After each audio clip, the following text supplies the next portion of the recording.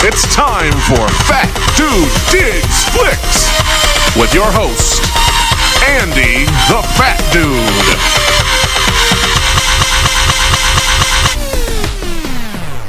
Hello everyone and welcome to an all-new episode of Fat Dude Digs Flicks. This is a regular all-new episode of Fat Dude Digs Flicks, not a special episode, not one from the archives of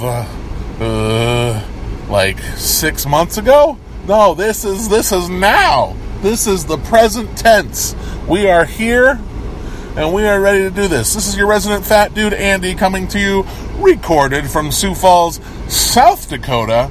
I just got off a shift at work, and I've decided I'm going to record this right now because why not? Why not? So yeah, I'm just going to talk about a few things really quick. I'm going to try and sidestep any kind of movie pass discussion in this episode because they suck. I went ahead and, you know what, why did I say I'm not going to do it and then I'm actually going to talk about it? Anyway, I went ahead and decided to re-up my subscription for another month just to see how this new policy of 3 movies every month from their limited supply of movies every day goes. So living here in South Dakota, I basically get a choice of 2 movies every day, and if a movie that I want to see is not featured on that day, then I'm shit out of luck. Or if a movie that I really want to see is featured on a day where I can't go, I am also shit out of luck. So right now, MoviePass is just, screwing up left and right still. So if you're expecting some kind of improvement from MoviePass, you ain't getting it yet. So we will. I'll keep you updated on my thoughts and feelings on MoviePass, even when I say I'm not going to. Just because there's probably a whoosh in the background because I'm hot right now. Like, I am dripping sweat. I don't think anybody cares to hear that, but life is gross right now. So I have the air conditioning on full blast. I should probably turn it down a notch once I get cooled down. But mornings are hectic at work. And I was running around just like a chicken with its head cut off. Sorry, vegans, for that reference. But yeah, so I'm a little sweaty. But I just wanted to sit here and talk about a few movies that I've had the pleasure or the of seeing lately. We'll start off with the big which was Christopher Robin. Christopher Robin is kind of a Winnie the Pooh and his friends cross over to our world instead of Christopher Robin crossing over to the 100-Acre Wood. But now Christopher Robin is a 40-something banker who is pretty depressed about life. He could be in his 30s. He may not be 40-something. However old Ewan McGregor is, that's how old Christopher Robin is. He kind of just lives a humdrum existence where he puts work first and has kind of forgotten how to play and have fun. Well, Winnie the Pooh crosses over to try and rescue Christopher Robin from adulthood. This is basically Winnie the Pooh's version of Hook. Everything with Winnie the Pooh and the puppets, the CGI characters, I don't know if they're CGI or if they were puppets, but anything with the Winnie the Pooh animal characters works really well. They're so great. I'm a big Winnie the Pooh fan, so anytime I get a chance to see those characters, there's the child in me really lights up. But everything with Ewan McGregor and just kind of the human storyline, it was kind of exhausting to watch and just not something I was really invested in. I don't know what they did wrong. Maybe it was because it was so melancholy, but even movies like that where they go the melancholy route, like Where the Wild Things Are, that's a very melancholy motion picture, and it was still interesting. But this one, for some reason, just didn't quite grip me as much as I had hoped it would. I went ahead and my rating for Christopher Robin is 2.5 tacos. That's where I'm at on it. I didn't love it. I didn't hate it. I didn't hate it by any means. But I didn't think it was great. For me, I seem to typically err on the positive side. Like if I'm kind of mixed on something and I don't want to give it a negative review, I'll usually go a half taco higher than I probably should. And that's the case with this one. I think I originally gave Christopher Robin 3 tacos, but I went ahead and said, nah, I'm going to lower that. So it's at 2.5 tacos right now. So 2.5 tacos for Christopher Robin. And that's usually my average kind of like, it was a movie rating. So we'll move on from Christopher Robin. We're going to kind of go up the taco scale as we go along. We'll start at low, which was Christopher Robin. I was going to go in chronological order as to when I saw these movies, but you don't care. I mean, if these were actually coming out on time, maybe it would make a difference. But let's just talk about how I feel about these movies and give them a placement according to where I rank them. So the next movie I saw is the 3.5 taco rated Summer of '84. Summer of '84 is an indie horror comedy suspense thriller. I would say it's lighter on the comedy than anything else. And it's about these kids growing up in I forgot. I want to say Idaho, some small town, some suburban town. And these kids are growing up, and their next-door neighbor, one of them feels like his next-door neighbor, who is a police officer, is also a serial killer responsible for the disappearance of several local teenagers. And I don't want to give anything extra away about this movie. Overall, the movie itself was okay. It was entertaining. It wasn't anything super special. Some of the dialogue felt a little forced. And some of the early character relationships and just kind of, I guess, maybe the character types felt forced. But as you kind of roll along with it as the movie goes along, you kind of get into that stride of where the movie's coming from. And it is certainly a throwback to the 1980s, those kind of like buddy movies of a group of friends doing stuff. And so, the different the different clique kind of kid is represented in this one group. They have the fat kid, the nerd, the kind of badass. I don't know what you would call the main kid. I don't know what he is. Just kind of the weirdo. But yeah, there's this group mixture of kids who are friends. They suspect the cop of being a serial killer. So as the movie goes along, it gets so much better. And then once it gets to the ending, oh my God, my jaw dropped. And I was just super excited about the way they decided to end this movie. Summer '84 for me was worth it for the ending alone. I thought it had a really great build-up, and once it got to the ending, it did something new.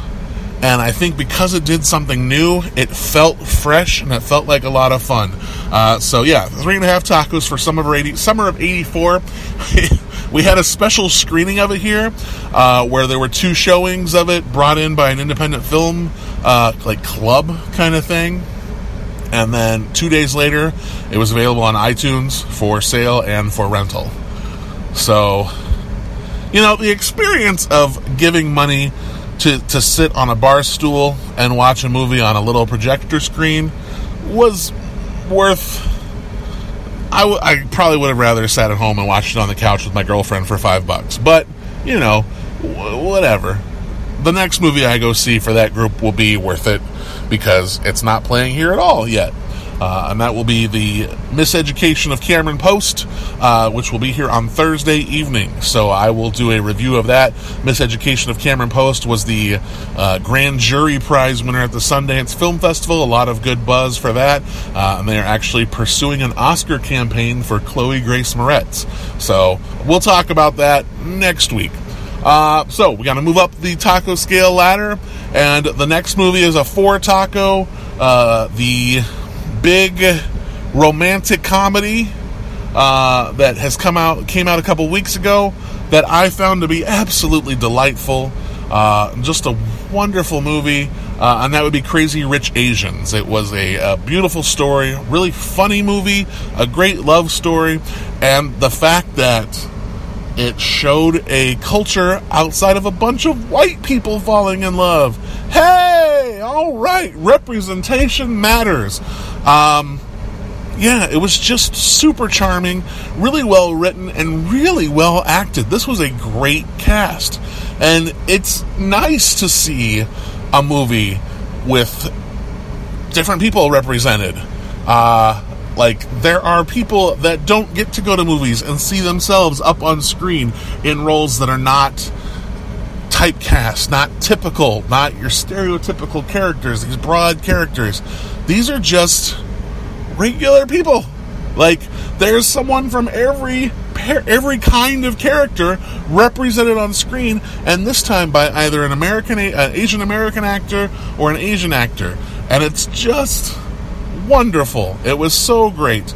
I think as far as the storyline goes, maybe it's a little typical. It's a little, it's a romantic comedy, so there's not really much you can do. But I feel like the way it was told, and with the voices that it was told with the through a different lens, I think that's what made it so successful. And so I strongly recommend to anyone who has not seen it yet, go out of your way to go see Crazy Rich Asians. It is wonderful. And because it did so well in its first weekend, they're already talking about a sequel. This is part of a book trilogy, so maybe they'll make a film trilogy. Good, because I would like to see more of these characters. I think these characters are a lot of fun, and it'll be fun to continue the story. Yeah, there are some storylines that aren't quite tied up, but maybe that's because they were kind of pushing towards more movies. But yeah, overall, I really had a great time seeing Crazy Rich Asians, so I would strongly recommend that one to everybody. Go out, go see it right now. And then the last movie that I'm going to talk about, this is the last movie I'm going to talk about, but then I'll talk about something else really quickly afterwards. The last movie I'll talk about is Black Klansman, the latest movie from Spike Lee. Spike Lee is never really subtle as far as his filmmaking goes. He kind of hits that message right over the head for you, and that certainly is the case here. But the thing is that he does a really great job of trying to tell this story. It's something that is timely. It's something that matters just as much now as it did during the setting of this film. It deals with a black undercover detective who infiltrates the Ku Klux Klan, and when he does it over the phone, and when he needs to meet with them, he has his white partner be the physical counterpart that actually goes to meetings and stuff to kind of infiltrate the Ku Klux Klan. Now, the film says it's based off of a true story, and from the sound of things is that it takes the idea and then kind of fabricates the rest of it. And according to Boots Riley, the writer-director of Sorry to Bother You, who kind of called out Spike Lee for, how the story was told and different things like that. It's not a true story. It's quite the opposite. And in that case, that's the reality of the situation isn't great. But I think that for me, and being a fan of Spike Lee over the years, he is a filmmaker who doesn't shy away from saying what's on his mind. And he's not one that's, going to hold back or going to believe or try and sell an idea that he thinks is false. We'll put it that way. I feel like his perspective on this matters. It should be noted that maybe his perspective is not the only perspective. I think that's important. But I feel like this film is a good starting point. I feel like there's a lot here that is important, and it's something that, like I said, definitely matters and should start a national conversation where we continue to address, the repercussions of racism and how dangerous white nationalism is and how dangerous white supremacy is. I think we need to, really address that, because I don't use this forum for politics, but things these days, you can say a lot more hateful shit than you used to and feel comfortable about it. You could always say stuff, but right now it's not as poo-pooed as it once was, and that's something that needs to change. So I won't dig deep on the politic front, but I think me saying that isn't really anything that's kind of something you can really disagree about. I mean, people get called Nazis, and it's, I don't know, I won't go deep on it, but if you know me, you know where I lean, and that's way left. So I'm a blue guy, but I think we need to start a conversation for everybody that deals with racism and how dangerous white supremacist groups are, and how that notion of ignorance and prejudice and how all of that is so harmful. And there's a documentary right now on Netflix that I can't remember what it's called, but it's like an hour-long documentary with this woman from now I don't know where she's from, but I believe she's of Middle Eastern descent, and she comes to America, and she reports, she goes inside these white supremacy groups and talks to people and tries to get their perspective on things, and it's just it's a matter of ignorance over anything else. And because they've only been exposed to these hateful viewpoints, they have not been exposed to actual people and lived next to them. And over the course of getting to know her, she challenges their beliefs, and it really does a number on them that many of them, after meeting with her, have distanced themselves from these groups. And I think that's saying something. I know it won't work for everyone, because some hatred runs really deeply. But again, it's a good starting point. So I want to say one more time that I think Black Klansman is important because it starts a conversation, and I think it's told in such a way that's really effective. I think Adam Driver and Denzel Washington's son, I think they're both fantastic in this movie. And they have really great chemistry together. So check that one out. Black Klansman, I give that one 4 tacos as well. I'm going to go ahead and wrap this up here because I'm getting close to 20 minutes. But I do want to talk really quick about what I've done this August. I've been treating my August as hashtag August Unseen or hashtag The Unseen. I've been trying to watch movies that are on my blind spot list, some classics that I haven't seen before, some movies that I've just missed, just various movies that I haven't seen before. And yes, I've been trying to do that all year, where I only review, for the most part, movies that I haven't watched unless I decide to do a rewatch of it. But I think August specifically, I've been trying to go through my collection and see movies that I own or see movies that I've put off for a very long time, so that I can just cross them off my list. And I think what I'm going to do for the rest of the year, at least for September, is I'm going to go through my movies that I own, that I haven't watched, and try and continue this trend. But it's been really fun going through these listing of movies that I've wanted to see and haven't seen, because my instincts are right a lot of the time. Like, there are movies that I want to see, and I should have seen them much sooner. I think the way I said that was wrong, because if my instincts were right on waiting, maybe I shouldn't have seen them. Anyway, so these movies that I really wanted to see, or I've put on a list to see, I'm glad that I'm finally getting a chance to see them, because there's some really great stuff. I finally saw Locke, starring Tom Hardy, where he is in a car driving for an hour and a half, and it's basically an hour and a half long phone conversation. That's a really wonderful movie, really, really great, and it's amazing how much he can do just by himself. I mean, you hear the other voice over the phone, but it's Tom Hardy's movie, and I give Tom Hardy a lot of shit because he does a lot of weird things with his voice in his movies. He has his face covered, and it robs him of really being able to see what he can do. But this close-up of his face for an hour and a half with him on a car trip, it's really good. What else did I see this month?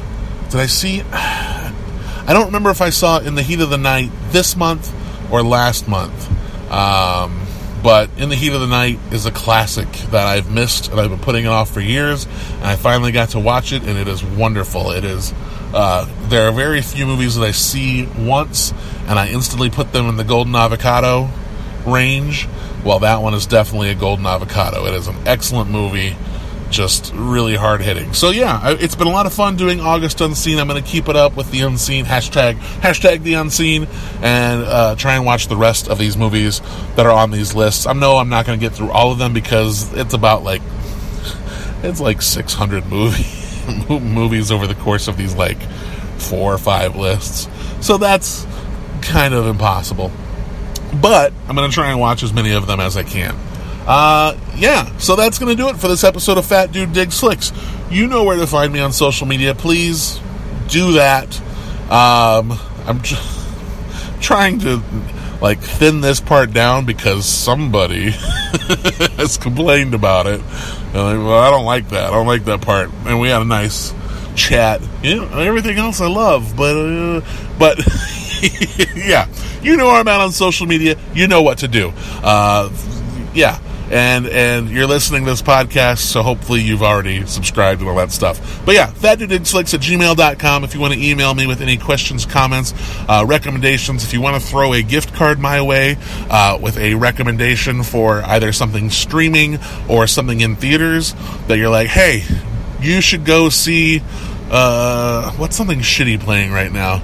You should go see The Meg. Go see The Meg, and I will do it. If you give me some money, I will go see The Meg, and I will podcast it. May even do a video on it. So, that's going to do it for this episode of Fat Dude Digs Flicks. Do the social media thing, and have a wonderful rest of your week. Thank you for listening to Fat Dude Digs Flicks.